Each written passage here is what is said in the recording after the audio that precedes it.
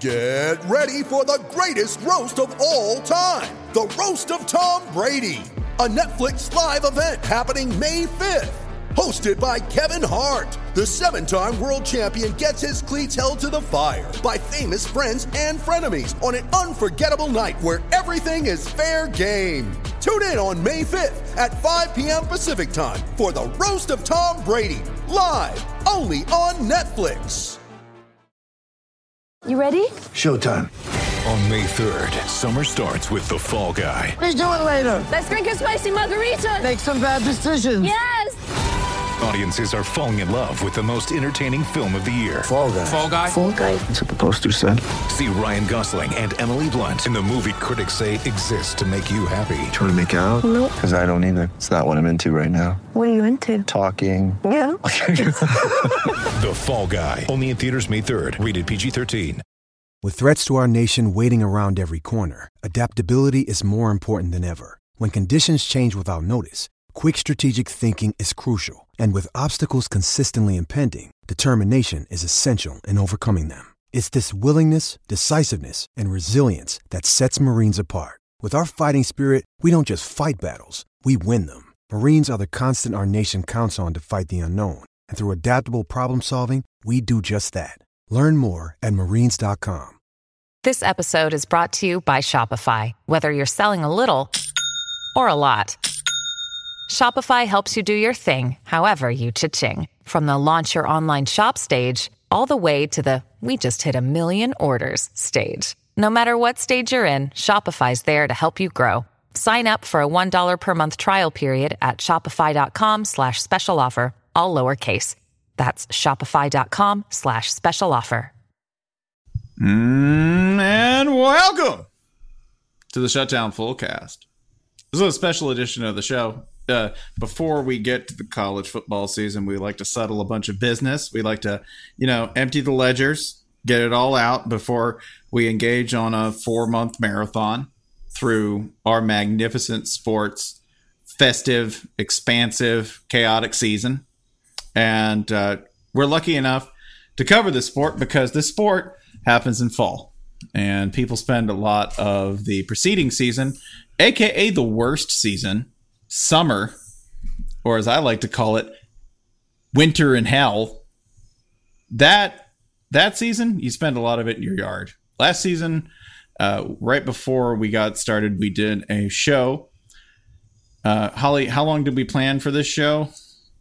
I think that you realized that day that you were the only one of the trio of hosts who was going to be present that day. Mm-hmm.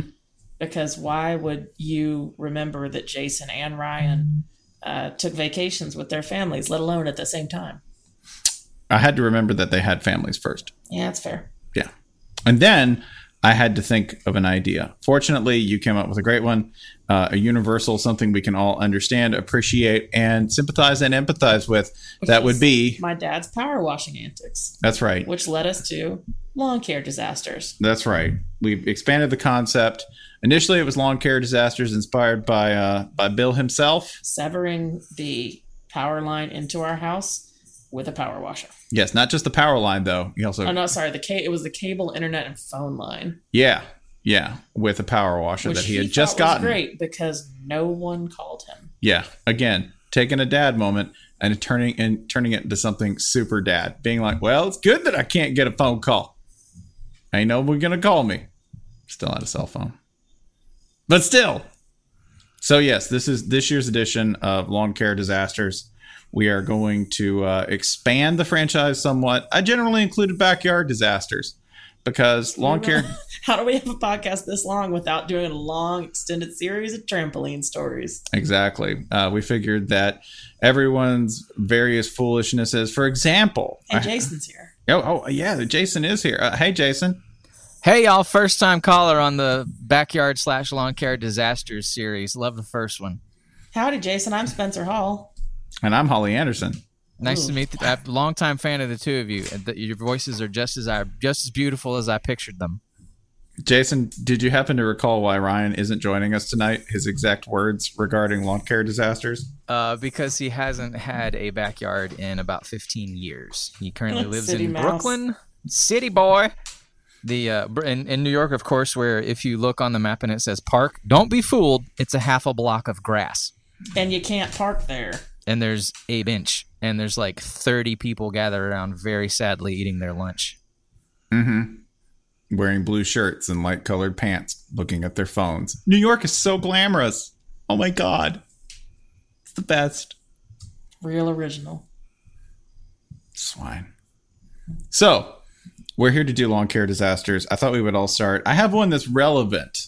All right. We did ask the full cast commentariat to give us their examples. And I will tell you, they responded with all that we could handle and then some. There's some people, y'all have been doing some stupid things back there.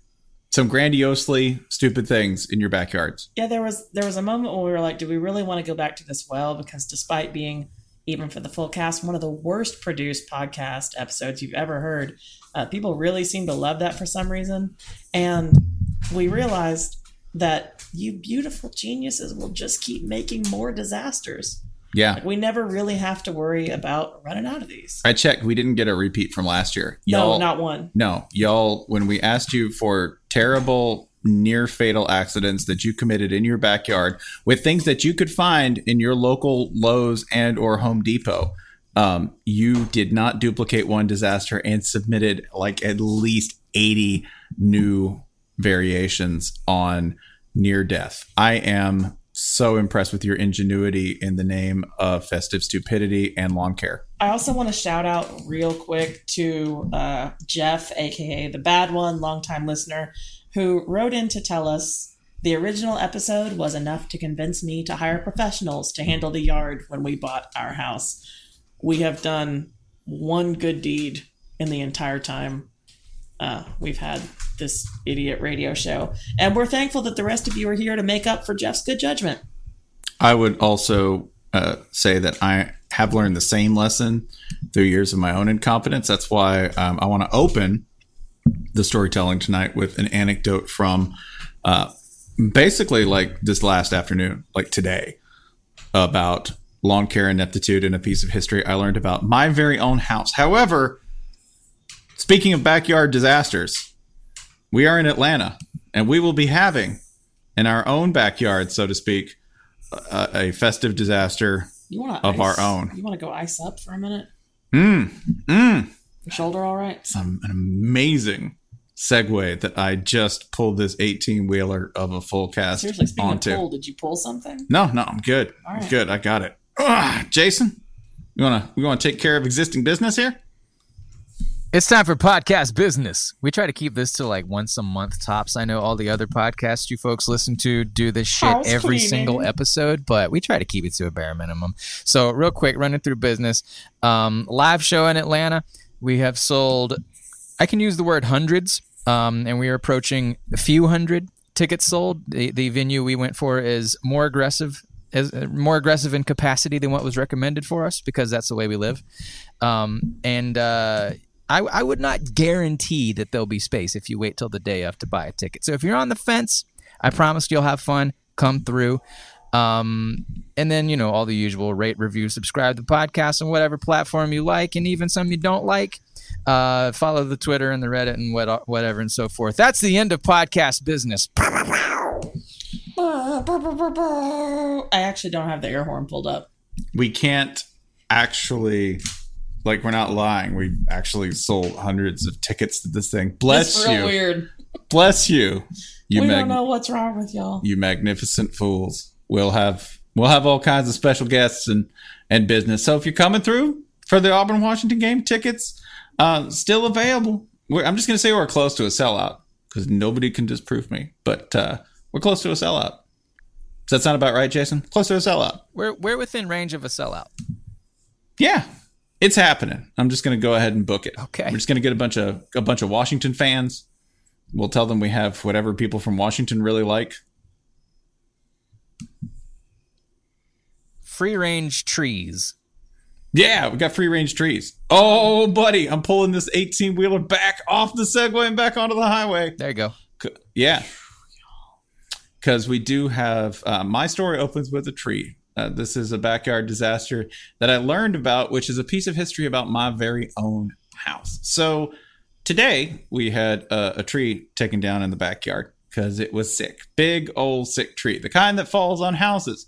My house? No, not my house. You fall on my house, I get that insurance check. Please, that'd be great. Nope, looking like it was gonna fall on a neighbor's house. The which kind is that fine. Which good neighbors let trees fall on each other's houses. We didn't really want that to happen. We didn't want to write the check in case that happened. There we go. So we went ahead and had it taken down. And when we had it taken down, two things happened. One, we discovered that the entire tree was like 900 times more rotten than we thought, just on the verge of collapsing at any second. So good job us for preventing that.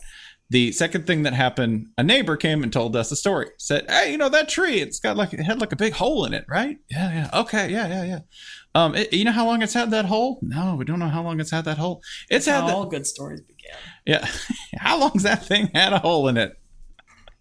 The tree had had a hole in it since many, many moons ago when a dude named Raymond lived here. Raymond's an important character in this story because Raymond built a carport that extended all the way out to the tree where once a mighty branch extended over the carport.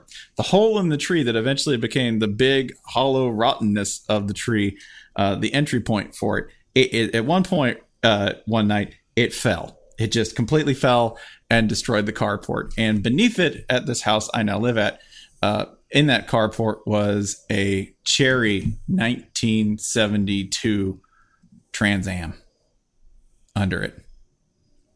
To which Holly asked the question about the tree. Why is it still standing there? Why didn't he take that tree down out of spite, man? I would have imagine pulling into the driveway and whatever inferior vehicle you're driving after this thing crushes your beautiful four-wheeled baby and seeing that tree just smirking at you. I'd have shot that tree. Yeah. I don't care if it wouldn't have worked, y'all. I was working up to that and not in a joking manner. No. Would have shot that damn tree. Also, Raymond, you could have saved me some time and money. Inconsiderate dude I never met who lived here 35 years ago. Jason, what's your story? So mine, it's nowhere near as great as what listeners sent in. And that might be a surprise to some, seeing as the internet believes I live in my backyard. Sure, I'm in my backyard right now. So what? All this backyard experience and all this stupidity in my brain, you think I could come up with something better than this. But all I have to offer is a near disaster. Other than, the standard, like, battles with hornets and setting part of the yard on fire and, trampoline mishaps and all that stuff. But everybody's got that. So a friend and I were about 10 years old. We decide we're going to try to jump the Power Wheels over the creek, which, to give you a visual, it had to be at least 10 feet deep and about 10 feet across. So, and with a hill that we were going to be coming down. So as you can surmise, this would be a completely impossible jump.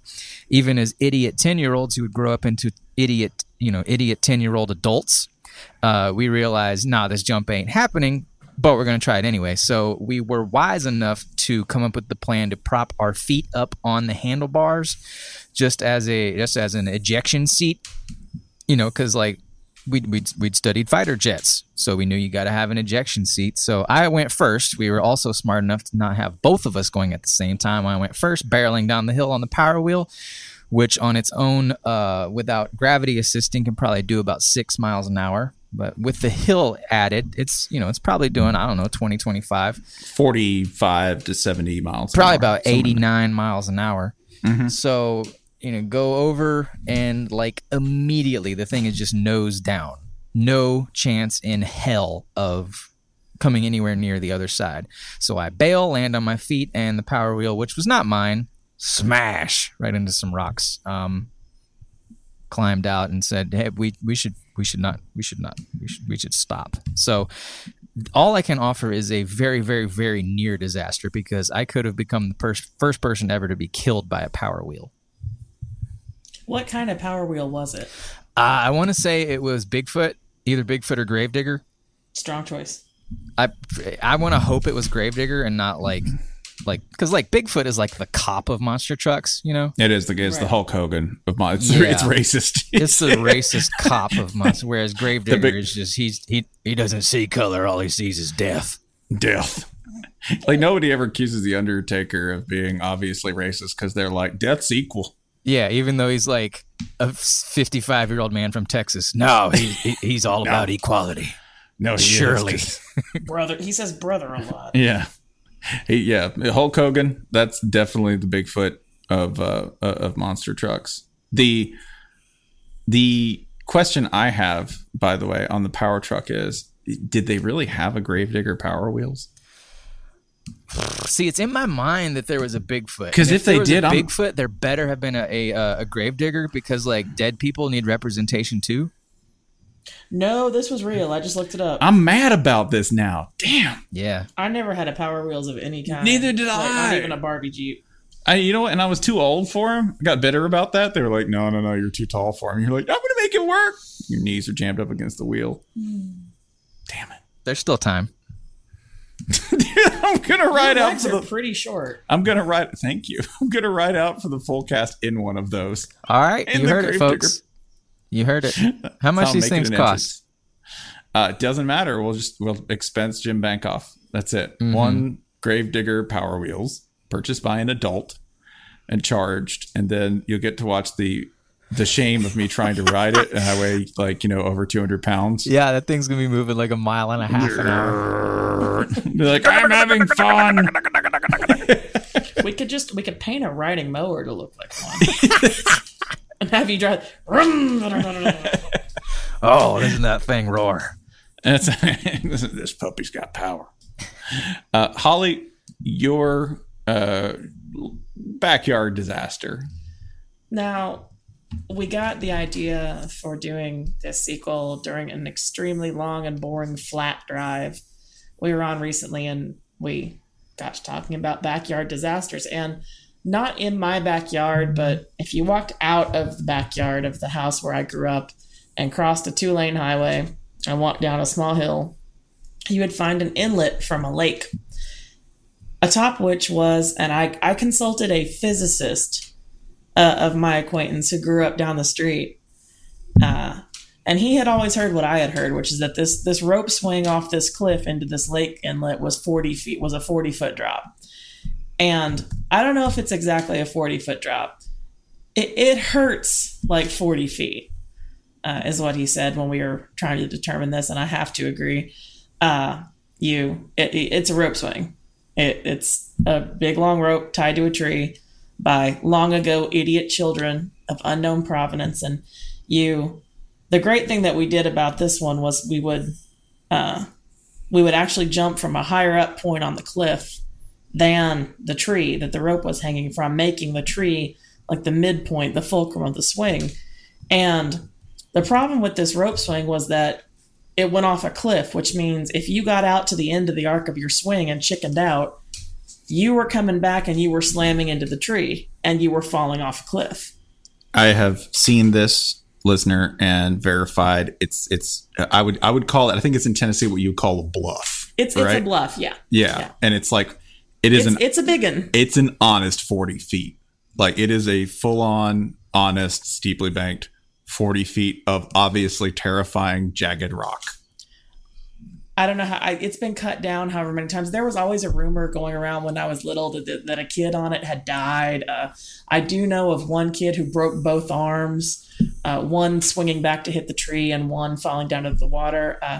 I never had anything super bad happen to me. I hit the water sideways one day and ended up with it's far enough to have to where if you hit the water sideways and not feet first, you'll have a giant mottled bruise up the side of your body from ankle to shoulder where you hit the water. And one day, as a senior in high school, I brought over my boyfriend, who was from the high school over the hill and had never experienced this rope swing. And we explained to him on the hike up, you got to let go. Like you're going to get real far out there and you're going to say at the peak of your swing, what am I doing here? There's no takebacks once you jump off this cliff because you can't climb back up. It's sheer, basically. Like it's covered in mud and sticks, but there's nowhere to land if you come back. Once you let go of that, you got to go. And he gets out there and he chokes up on the rope, jumps off the cliff, swings out over the water, and he does what everybody does, which he looks down and goes, oh, Jesus, what have I done with my tiny little life, Lord? And he doesn't let go. And we're all on the cliff screaming, let go, let go, let go. And he swings back and he slams into the tree with enough force to bounce him back out over the water. And he swings back in and he hits the tree with his other arm. And we're all screaming by this time, let go, let go, let go. He swings back a third time, drops off the rope, hits the cliff, rolls down the cliff, and lands in the shallows. And there's these bloop, bloop, bloop, bloop bubbles coming up. And we're like, well, that's it. We've killed a kid.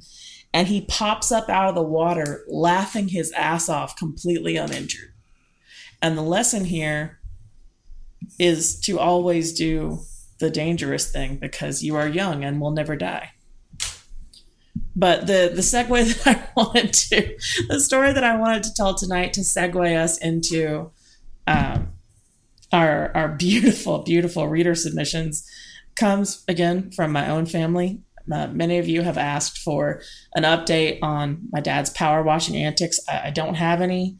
He has become considerably more sedate because I think he's destroyed just about everything that's able to be destroyed with the power washer. And, he's over there weeping like Caesar. There's no more world left to conquer. He did tell me a story about my grandmother who was camping out in the backyard with some friends of theirs who were apparently very much opposed to alcohol. And my grandmother was not. And a few of them left on a hike.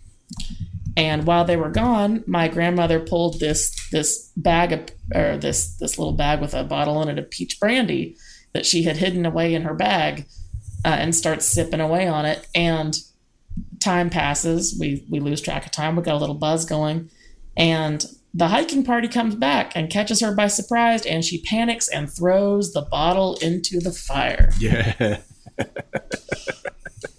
And I'm going to end that story right there, out of respect to my grandmother and the wig that she wore for many years.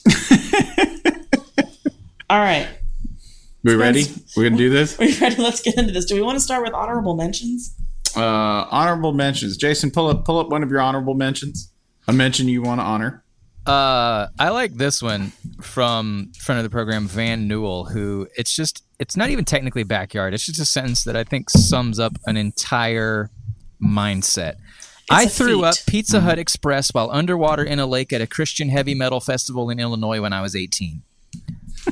That's somebody's yard. That's God's yard. That's God's yard. If you'd like a glimpse of my soul, this is probably like 80% of it. You threw up in Freshwater Aquaman's backyard. Freshwater Aquaman's a disturbing character, right?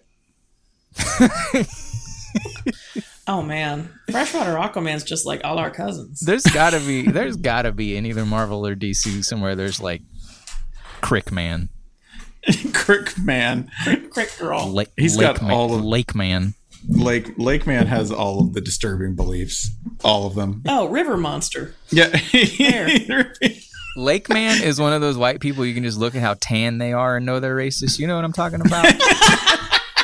Where it's like, those folks spent so much time on a boat, they're racist now. Y'all know what I'm talking about. They pass tan and they get to kind of a perma scarlet glow, like almost radioactive. It's the kind of tan you only get from the interaction of like sunlight, photons, and light beer in your bloodstream, right? Like the sunlight unleashes the tan. Yeah. Listen, I'm not saying white people who go outside are racist. If you've been around enough white people, you know the tan I'm talking about. Settle down. Yeah, that, and also one of his superpowers is basically throwing like supercharged range balls, right? Out of a bucket in his hand. Be like, I vanquished him with a Titleist with a chip in it that I pulled out of a pond because I'm Freshwater Aquaman. Don't tread on me. The one that I want to mention as an honorable mention before we really get into it, I wanted to shout out A to the Hoff, who says, not me, But a buddy was chopping wood at a lake with at the lake with an axe. You know, the lake where freshwater Aquaman pulls old cars and range balls out of it. Whole trees. After a couple whole trees that need cutting. Yep. After a couple of bourbons, of course, and barefoot, why not? While stabilizing the log with his foot, yeah, and missed the mark and sunk the axe into his foot. I mean, that's pretty standard foolishness. Where's the extra come in? Right here. He blamed the axe for being, quote, too sharp, unquote. That gun was too fiery. Shouldn't have gone off like that. Now I wish I had the air horn pulled up because that kind of deserves it. There we go. Now, was this a buddy or a buddy's dad? We have an entire category I'm going to walk you through. Just a little spoiler. A whole category of these stories called Dad Was Wrong. That is not a Dad Was Wrong story. That is merely a drunken foolishness story. And while I appreciate it, it doesn't get its own category. I've got my own category that I'm going to be taking us through, which is sentences that mark the end of these people's lawn care stories, but that I believe could make good first sentences of novels, of future novels. But first, I will do my own honorable mention. Shout out to Dylan Kidd, who was told the tale of a coworker's grandfather who once attempted to remove a tree branch in his yard by tying it to a riding mower and driving away from it, which resulted in an overturned mower and a hospital visit for serious leg lacerations. This is not a spectacular story, but I wanted to point out that if you wonder why we love these stories so much, it's because there's a good percentage of these, this one included, in which we look at each other and go, well, that should have worked. Yeah, that's how you know you're not quite there as a human being yet.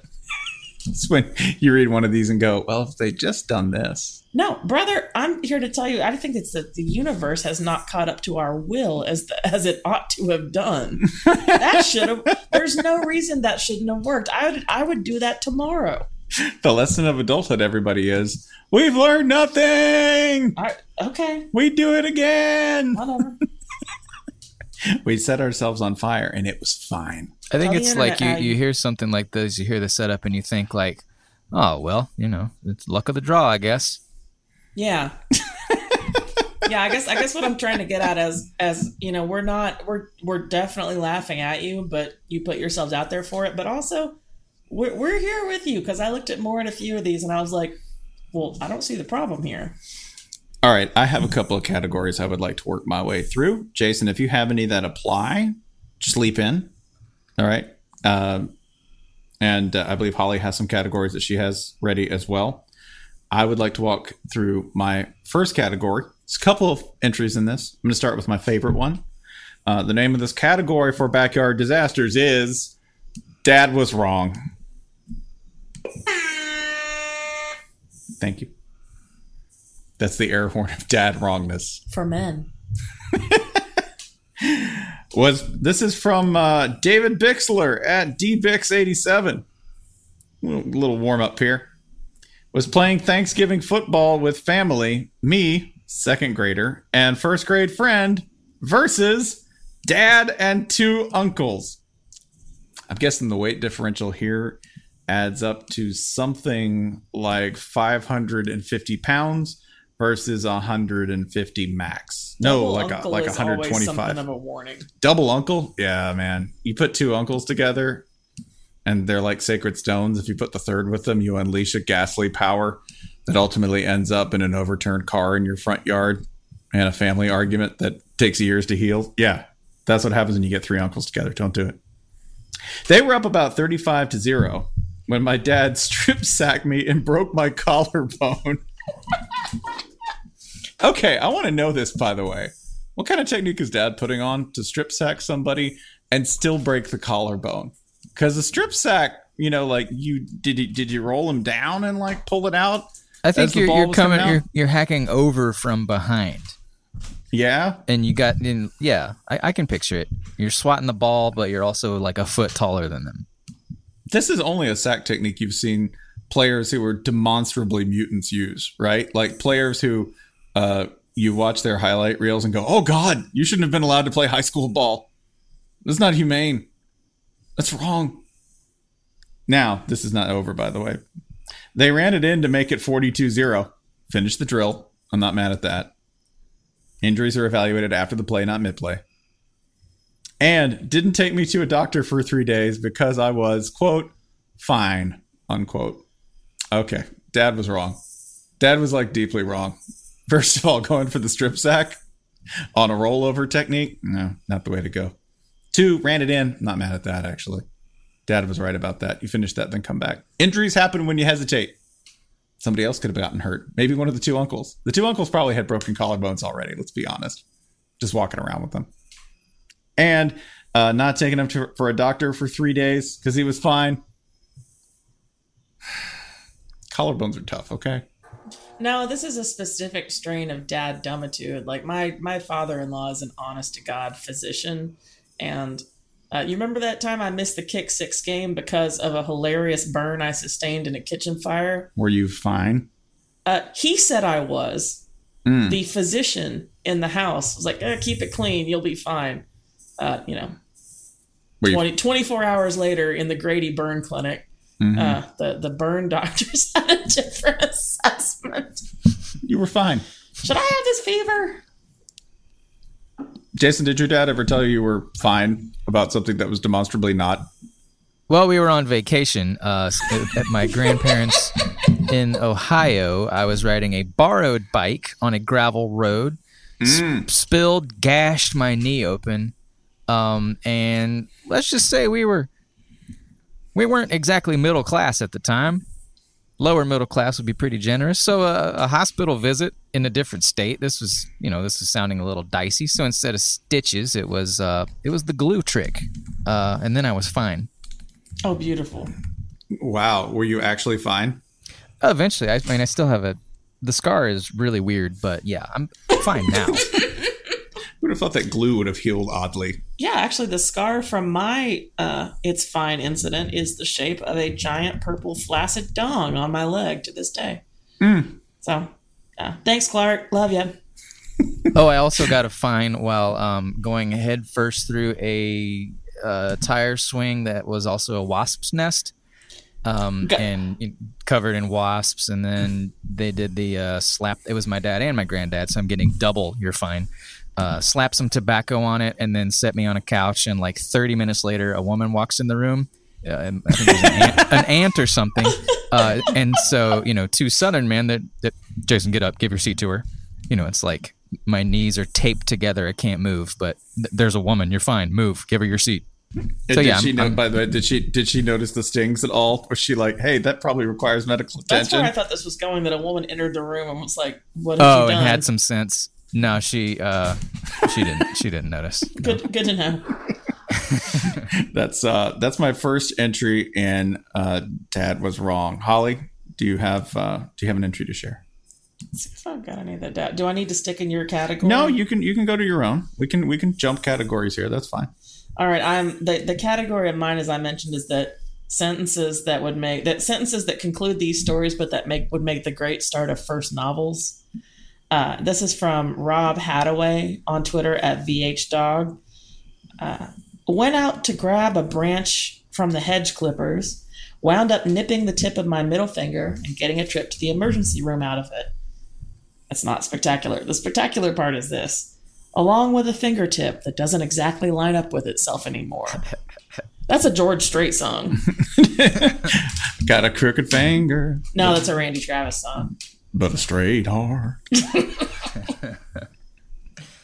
I just thought there was something downright poetical about a fingertip that is connected to itself in every way but the most important one. Actually, it would be, I got a crooked finger and it's pointing straight at your heart. Oh, that's it. That's it. I have a crooked finger from a rope swing incident, actually. My right middle finger is just permanently tweaked to the right. Yeah, do you have a finger that hurts when it rains? I do. I've had one of those spooky almanac fingers since at the University of Florida I attempted to catch a pass in a game of backyard football and ta-da, broke it. I got off easy though, because in the same game, and by the way, I was fine. Inner dad. Eventually we all become dads. I judged myself to be fine. Oh wait, have you guys done this to your own children yet? On several occasions, yes. You have pretty young kids, both of you. Have you had any that you're fine experiences that turned out to be not? I have, and then I saw the blood and was like, nah, you're probably not fine. It's probably not good. We should probably get that looked at. But yeah, I judged myself. In that backyard football game, by the way, I got off easy. We had a 260-pound nose tackle playing against a 160-pound quarterback, and that's how you get a punctured lung playing casual tackle football. SEC! SEC! Can I start a third running category as well? Oh, yes, please. Please. I like the really cringy body horror ones.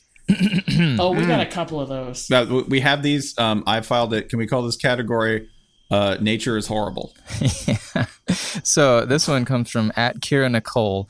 I was playing in my friend's backyard at her newly constructed house when I was 8 and stepped on a wood screw. We had to unscrew it out of my foot. Mom still has the screw on the corkboard at home.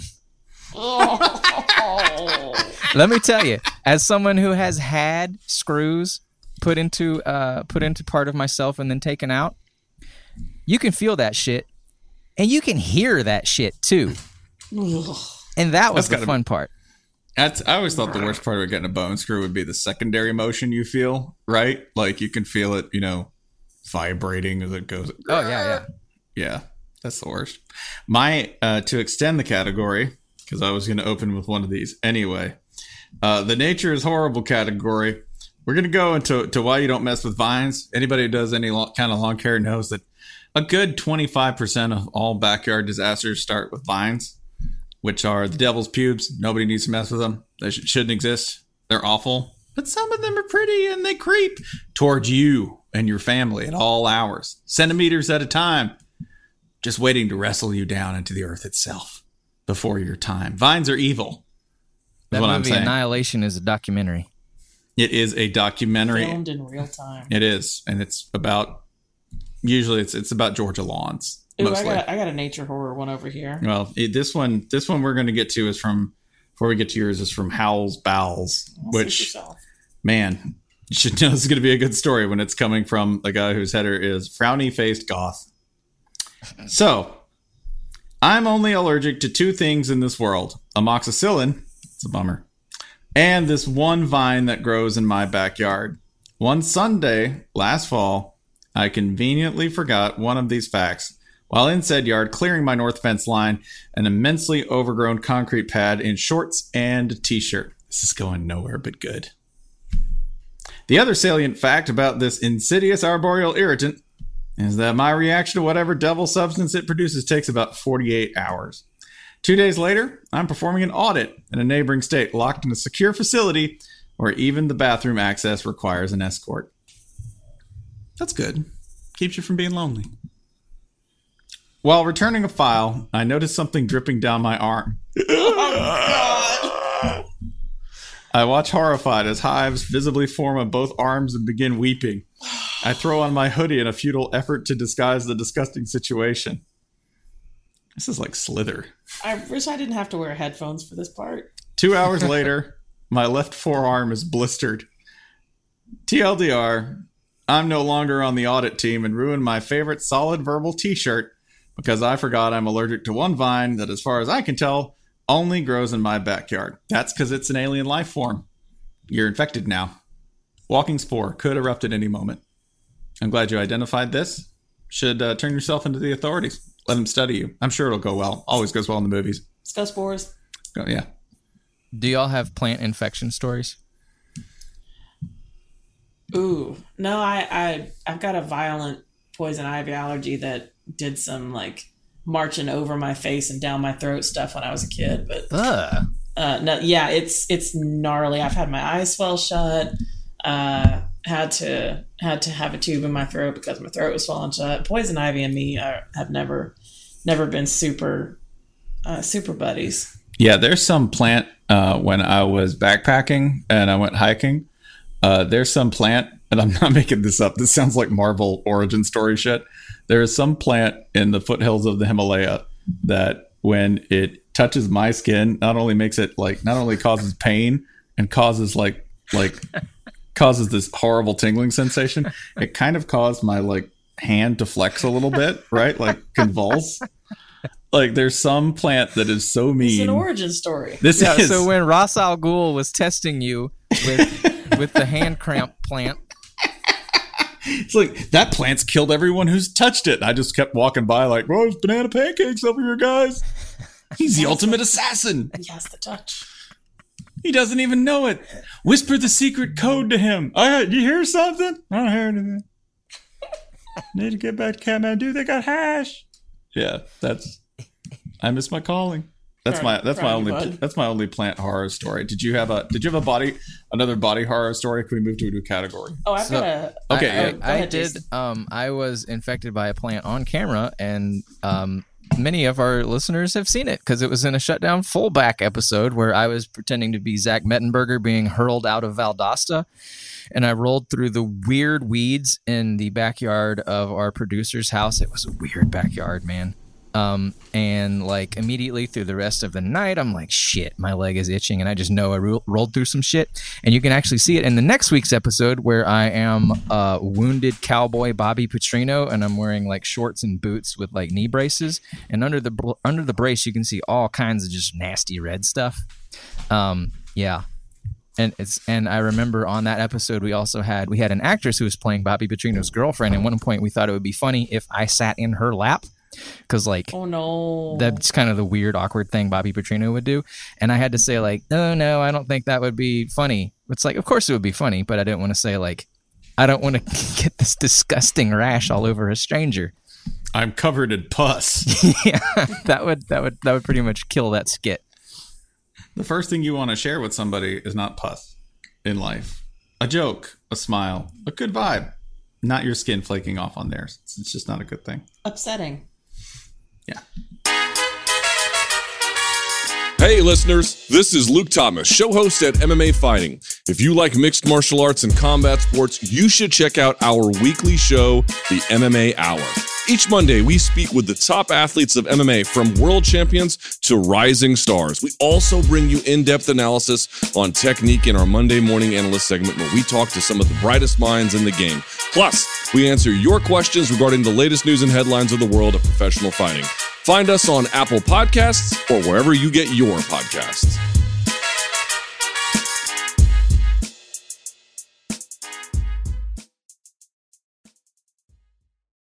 I've got a nature story that's in the fauna category from Pete at Spurs Drama on Twitter.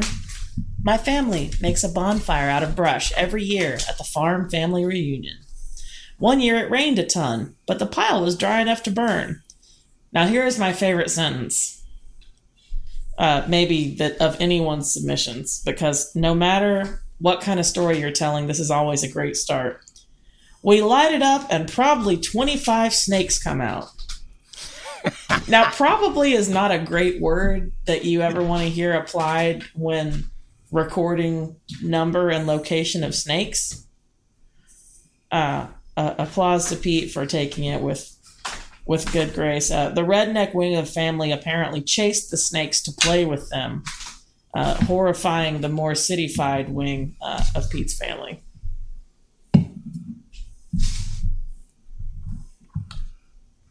That's a good one. I just want to say on that, by the way, that I don't think "and then 25 snakes came out" is a good thing in any, like, you can't write a sentence where that's... especially the word probably. The word, I was focusing more on like the how many snakes are there? Well, probably. How many assailants were there? There were like 7 or 2. Except 15? I don't know. It's the word probably means you don't know if you got them all. Yeah. It's a worrisome word. I do like the idea that you have fire and snakes in the same thing. Like, that's a literal Raiders of the Ark or Lost Ark scenario, right? Like, choose one. They're all bad. Fire snakes. Fire snakes. We got a snake fire. We have so many like lame mascot names. There's not one team named Fire Snakes. Fix this, college football. Step it up, Yale. Yeah, come on. Get something right. Can I offer a combo, one deeply upsetting and one heartwarming? Oh, please do. So this will kind of be it'll kind of be a little bit of brain bleach after the upsetting one. From good. RTRFND is the handle. When I was little, my mom drove the lawnmower over our dog's tail and chopped it off. Being a dog, he kept wagging the stump as they loaded him into the truck to take the vet. The bloodstains on the garage walls lingered for over a decade. That's another one that would make a good starting sentence to a novel. The bloodstains on the garage walls lingered for over a decade. Yeah, we had this with a Great Dane. The problem was the Great Dane had nicked the tip of its ear. If you don't know, everything in your head has a whole lot of blood vessels. That goes for dogs too. And what does a dog do when it has something itching or bothering it? It likes to shake its head like it's wet, right? And that's why we had to pay the landlord $300 to paint over the horrifying spray pattern of blood on the 15-foot ceiling in this old apartment we were living in. Because great dog. There should be like how Dexter analyzes human blood patterns. There should be like Dogster who comes around for these dogs spraying blood all over the walls. But all the stories are like, stupid idiot dog got his paw cut and obviously patted it around. No, I think it's a dog who does. The dog is a detective as well. Oh, the dog. So he just smells the wall and he wags his tail, and then he smells the other wall and he wags his tail, and then he takes a nap. Yeah. So here's the canine revenge story from Logwan the Dawn. Having a water noodle fight with my brother in the yard when he gets chopped at the knees by the family golden retriever who is running around in a frenzy. Broken collarbone. So these two boys are just whapping each other with water noodles, and the golden is getting more and more worked up by all the excitement until it just barrels over somebody. You know what? That dog was a walk-on. He's not anymore. You got a scholarship, son. Come on in. Woo! Just can't bear all the slappy styrofoam excitement. I just like that the dog's response to all this was, take down! Like a mall cop. That's enough. Stay out of the hot topic. Man, you do get that when you're having a water noodle fight in the Hot Topic. Yeah, so I was having a water noodle fight in the Hot Topic, and probably 25 snakes came running out of the place. We gotta start applying that in there. Everyone listening to me, try inserting this in your daily life today. Just, if you've got a conference call and you sense you're losing your audience, if you're trying to talk to your idiot children and you sense that their attention is wandering, just try sprinkling it in. And then probably about 25 snakes came out. If you want to make sure your sandwich artist is recording your order correctly. I would like to return, if I would, to the dad was wrong category, if we can come back to that, because I have maybe the most stellar example, and it includes what Holly likes to call the and one, which is the little detail at the end that really just, it's the grace note that makes the entire story sing. There's a tune and there's harmony, but it doesn't really sing until you got the and one in a backyard disaster. So this backyard disaster comes courtesy of Matt Kozlarich.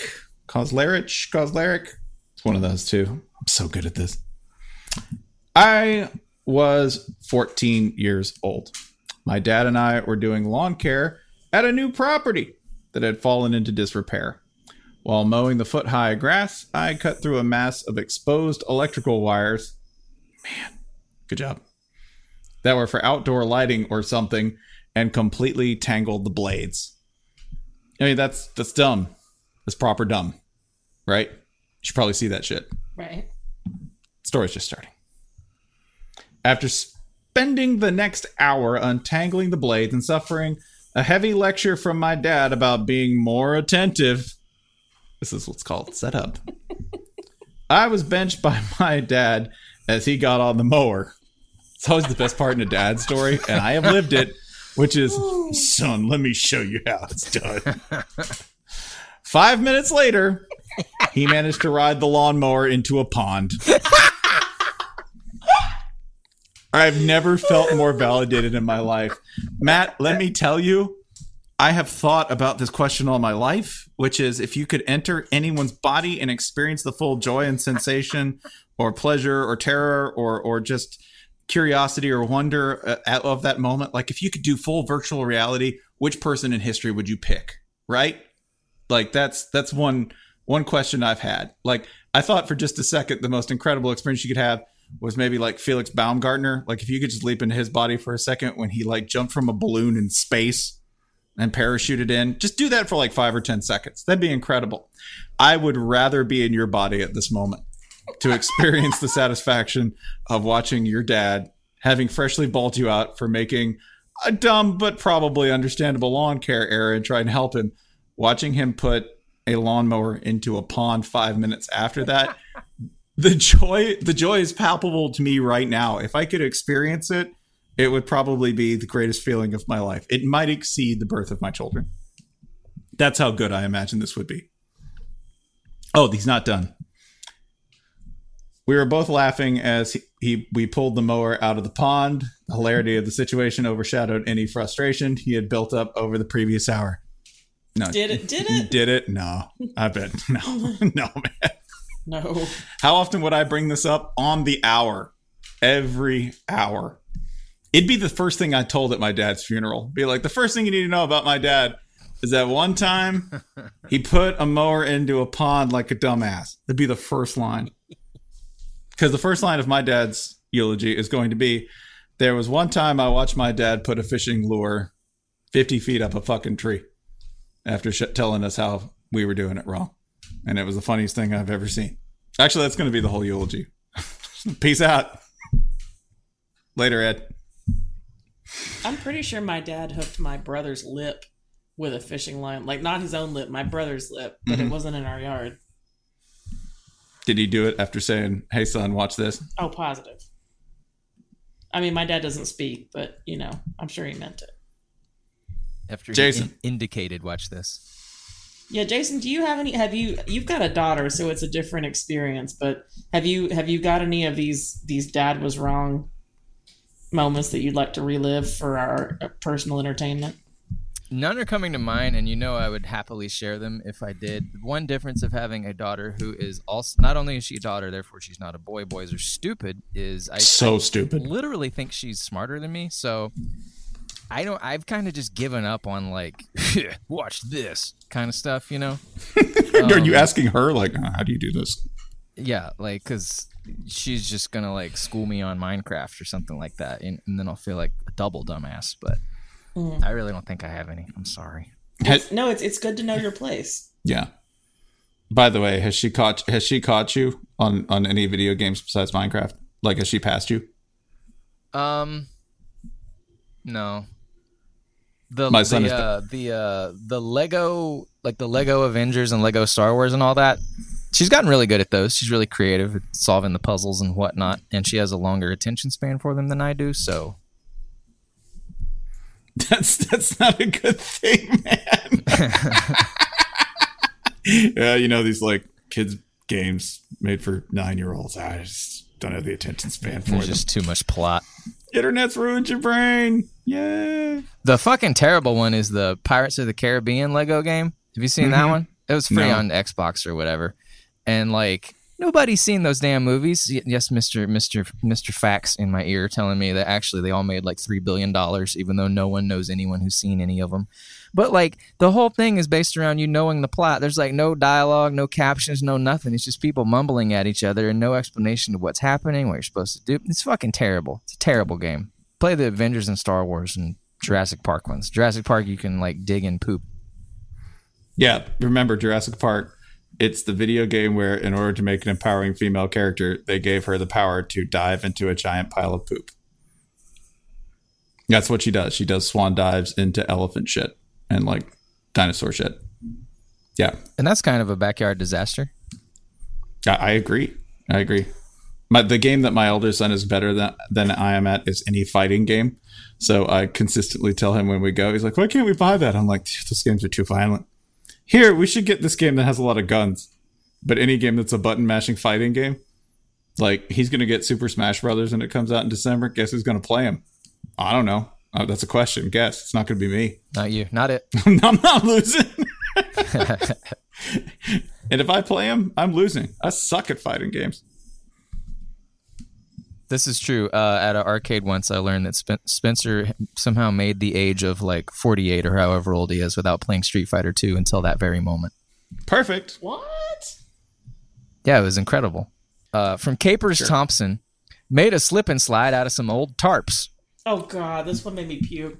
So Capers, in case you're wondering, like that sounds like something a South Carolina fan would do. Yes, correct. We did not inspect them for holes. My ring finger found one during a particularly spirited slide and got caught in the plastic. The result? A torsional fracture. I don't even know if I said that word right. That's how bad a fracture this is. Requiring a plate and 5 screws. Had to quit my summer construction job. Damn, son. When you construct a slip and slide so intense that they throw you off the force, they say your ideas are too extreme. Your constructions are just too advanced. You can't be around here anymore. You need to go start your own construction firm for people who can handle such deranged art. Get out of here. Yeah, he's lucky you didn't do like a full avulsion, man. That's where like you deglove the hand. Yeah, for those of you scoring at home, a torsional fracture is achieved when, imagine you've got a human leg now in your hand, you're holding it. Now take your left hand and twist it clockwise. Take your right hand and twist it counterclockwise. And imagine everything fun that happens to the bone and muscle in between. Whee! Yeah. By the way, my favorite new game, if you take, which is putting a certain phrase that we've been using for the past 20 minutes or so at the end of other phrases. The one about snakes? The first line of Pride and Prejudice really works well with this. It is a truth universally acknowledged that a single man in possession of a good fortune must be in want of a wife. And then about 25 snakes came out. Oh, I'd read that. Probably. That's great. Probably. Yeah, I have one, which is in the Dad Was Wrong category. It is from Fun While It Lasted, which is definitely a Backyard Disasters title. At UFMark79. Gathered about 30 Christmas trees from neighborhood for New Year's Eve backyard bonfire. It's what you should know about evergreens, y'all. They burn like crazy. And pine trees, especially like loblolly pines or any of those extremely long, skinny pines, you know what they've got in the ground? Big root system. You know what's really super flammable? That big root system. You know what continues to burn long after you put the fire out? That root system. Don't ever do them. They're just bombs that go off. Like, I think eucalyptus trees are the only thing that in a forest fire makes a louder explosion when everything inside it actually goes off. Pine trees, then eucalyptus trees. More proof that Australia is the continent that is 110% trying to kill you at every turn, because even their most famous signature tree, the one the koalas eat off of, yeah, it's just a piece of ordnance waiting to happen. How Australian. So, UF Mark 79 says, around 10 p.m., it's getting sleepy. My dad was tired, and he made us throw about 15 on, I guess the remainder, so he could go to bed. We objected. Because Dad's idea is dumb. It's a real idea. Dad was wrong. This is a bad idea. He insisted. Because Dad. 30-foot flames. Garden hose kept trees and house from burning. Semicolon. Fire department told him we were right.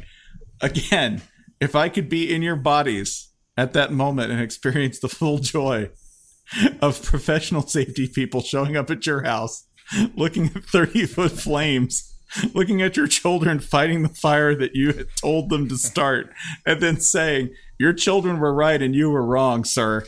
You shouldn't have burned 15 Christmas trees at once so you could go to bed. I don't know. Just put 500 Christmas trees on there. Daddy's got to take a nap. I'm so goddamn tired. I'm so tired. Just burn it all. That's Pete Dad right there. Don't you think that'll burn down the house in the neighborhood? I hope it does. God. I'm working a double tomorrow, so either I'm getting my sleep or we're all dying tonight. Either way, the bank's never seeing this shit. They're not getting a dime back on this. Go find some more Christmas trees so Daddy can burn it all. Burn every Christmas tree.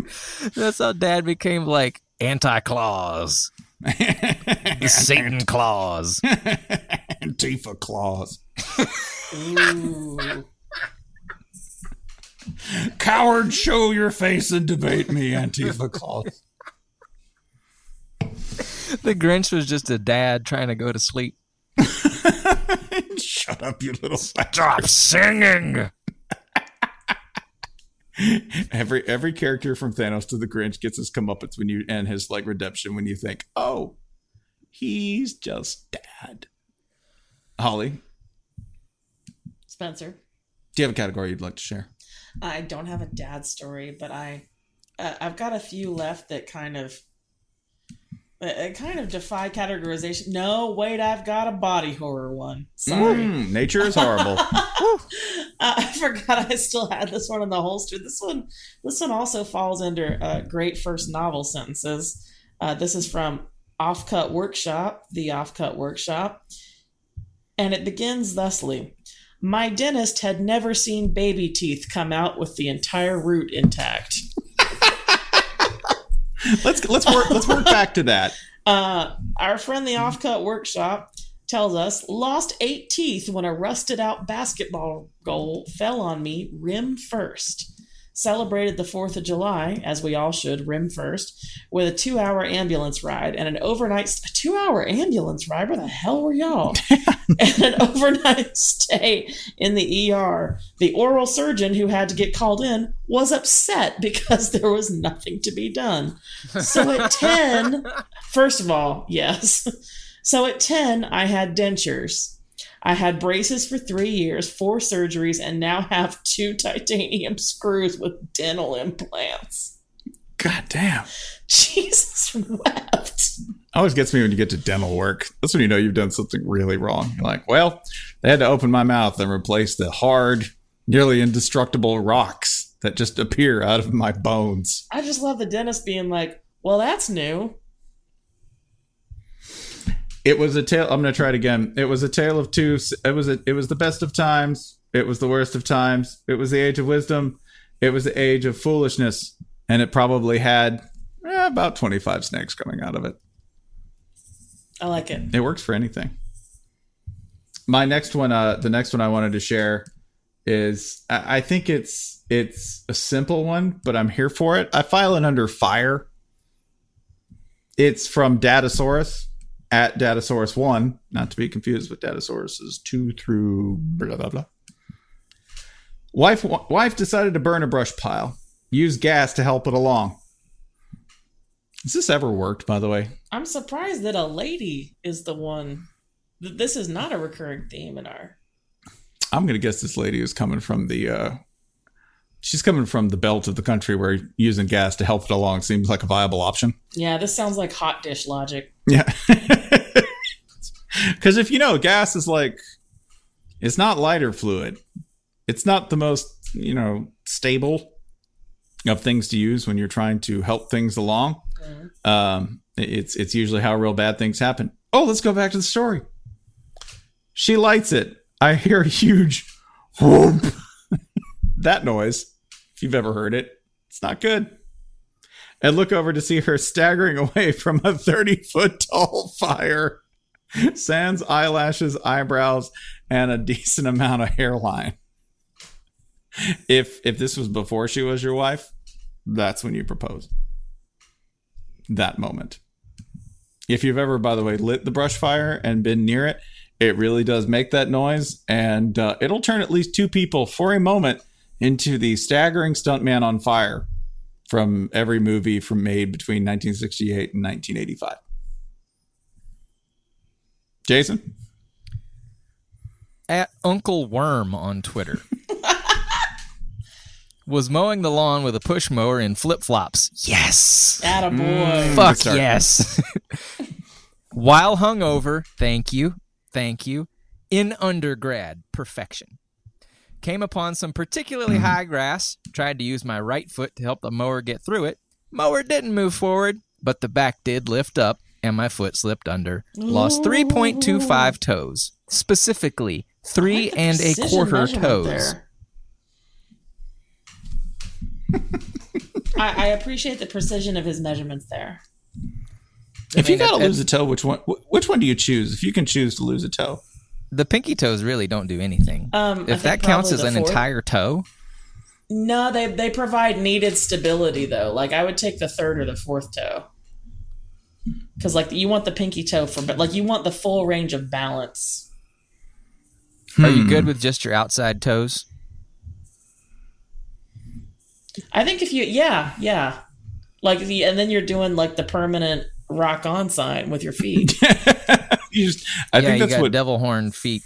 Yeah. Isn't that what Beast's feet are in X-Men? That's what I would think of it as. Which brings about the second question, guys. What are we going to do with 18 toes between us? With 18 loose toes.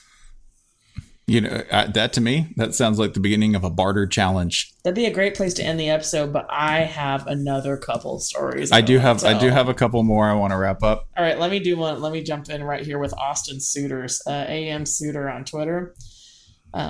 This isn't spectacular in and of itself, but it's got a beautiful little flourish at the end.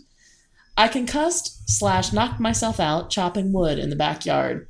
Not quite sure what happened, but I took an axe handle to the face and woke up face down in the mulch. Here's the part I love.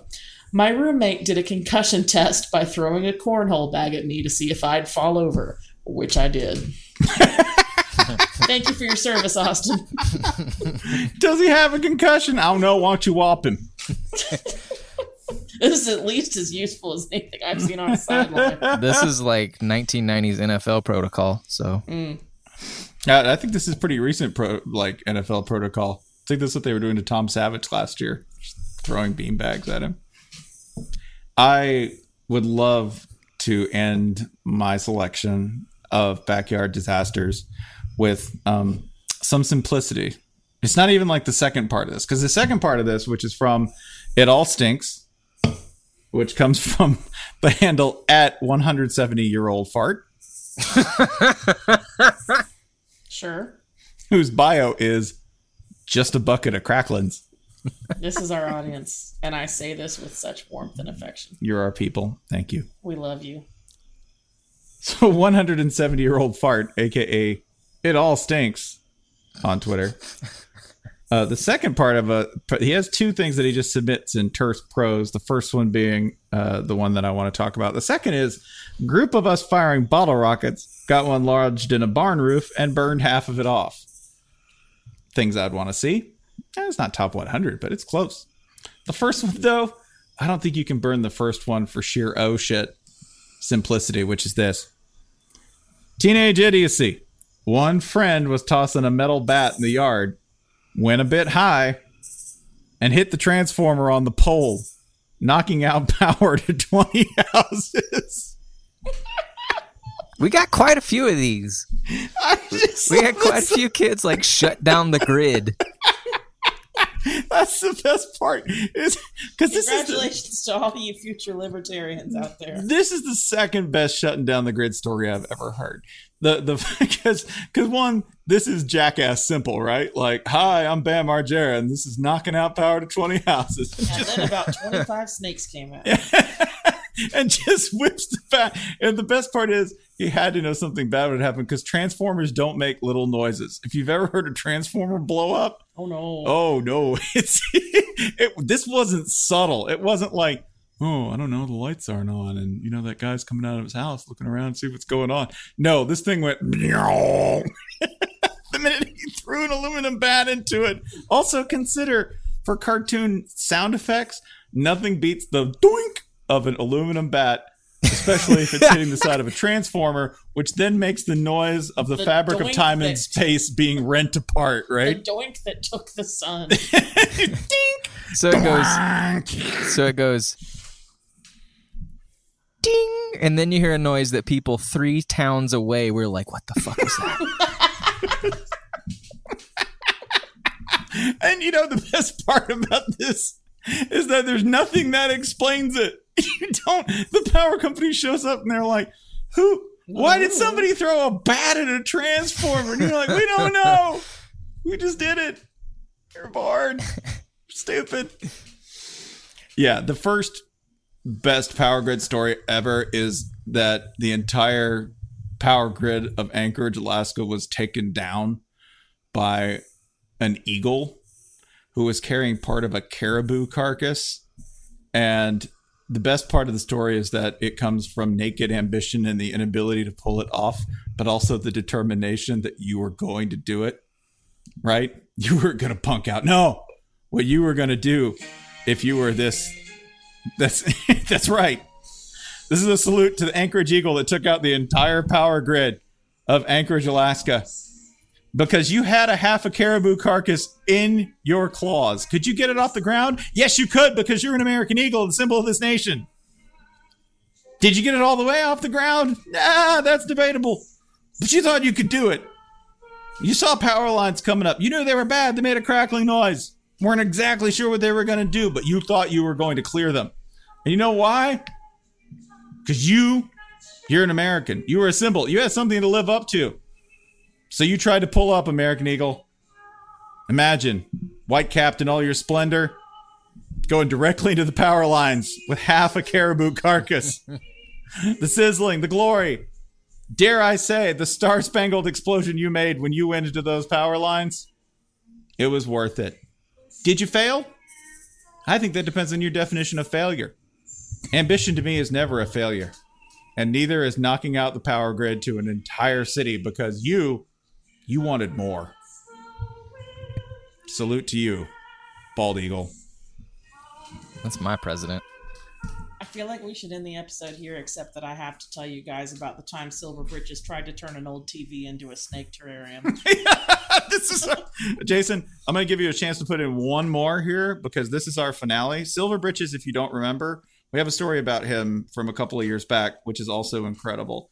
Longtime reader and Silver Britches cross-country gallivant and real-life railroad bandit. So, Jason, you get one more to throw through the transom here before we close this out. I'm going to do a lightning round. I just have too many. We can't go with just one. One is this goes in Dad Was Wrong. WLS co-pilot. Fielding ground balls from my dad when I was maybe 7 or 8 years old. Full sprint collided head first with our cherry tree. My dad's response, should have taken a better angle. Well, now how was Dad wrong? Yeah. It just fits the. I mean, I guess you got to play. No, I'm sorry. It's part of the ballpark. You got to play the tree. I don't know. I didn't see the schematics of it. From @Breedless, not a backyard disaster per se at first, but in college I had a fire incident while frying fish in the kitchen, and being a dumb college student, I did not have a fire extinguisher, so I wrapped my arm in a beach towel and grabbed the 4-foot flaming skillet and threw it in dirt in backyard.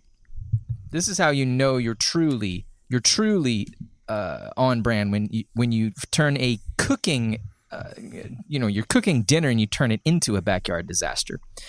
From Pandaronicus on Twitter, was in a buddy's backyard and setting stuff on fire, as you do. Wanted to see how Molotov cocktails work, but didn't have a glass bottle, so he used a plastic 2-liter filled with kerosene. Oh. Mm-hmm. Lit it, didn't explode. Buddy kicked it, burned off all of his leg hair and shorts. That'll happen. From @TC Internets. In college, Buddy wanted us to set off fireworks in his backyard when he proposed to his lady. 3 of us volunteered to hide in bushes and set them off, but didn't coordinate our positions. Buddy ended up betrothed, but our pal Mark took an XL bottle rocket to the skull. I do! Thanks, Mark. Real quick one from Micah Garner 50. Once played a wiffle game on a fenced-in asphalt tennis court.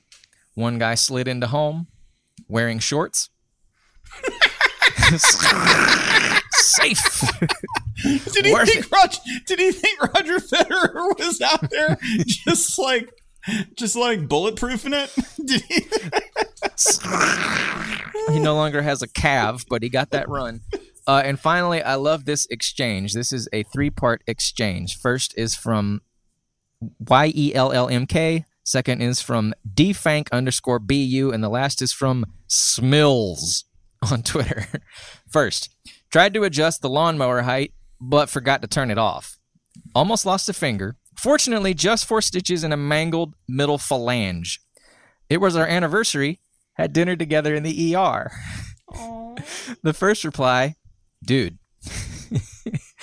And then, from Smills, this happened to my church's worship leader, but he did lose some of his finger. Learn to play guitar with a shorter finger or 2.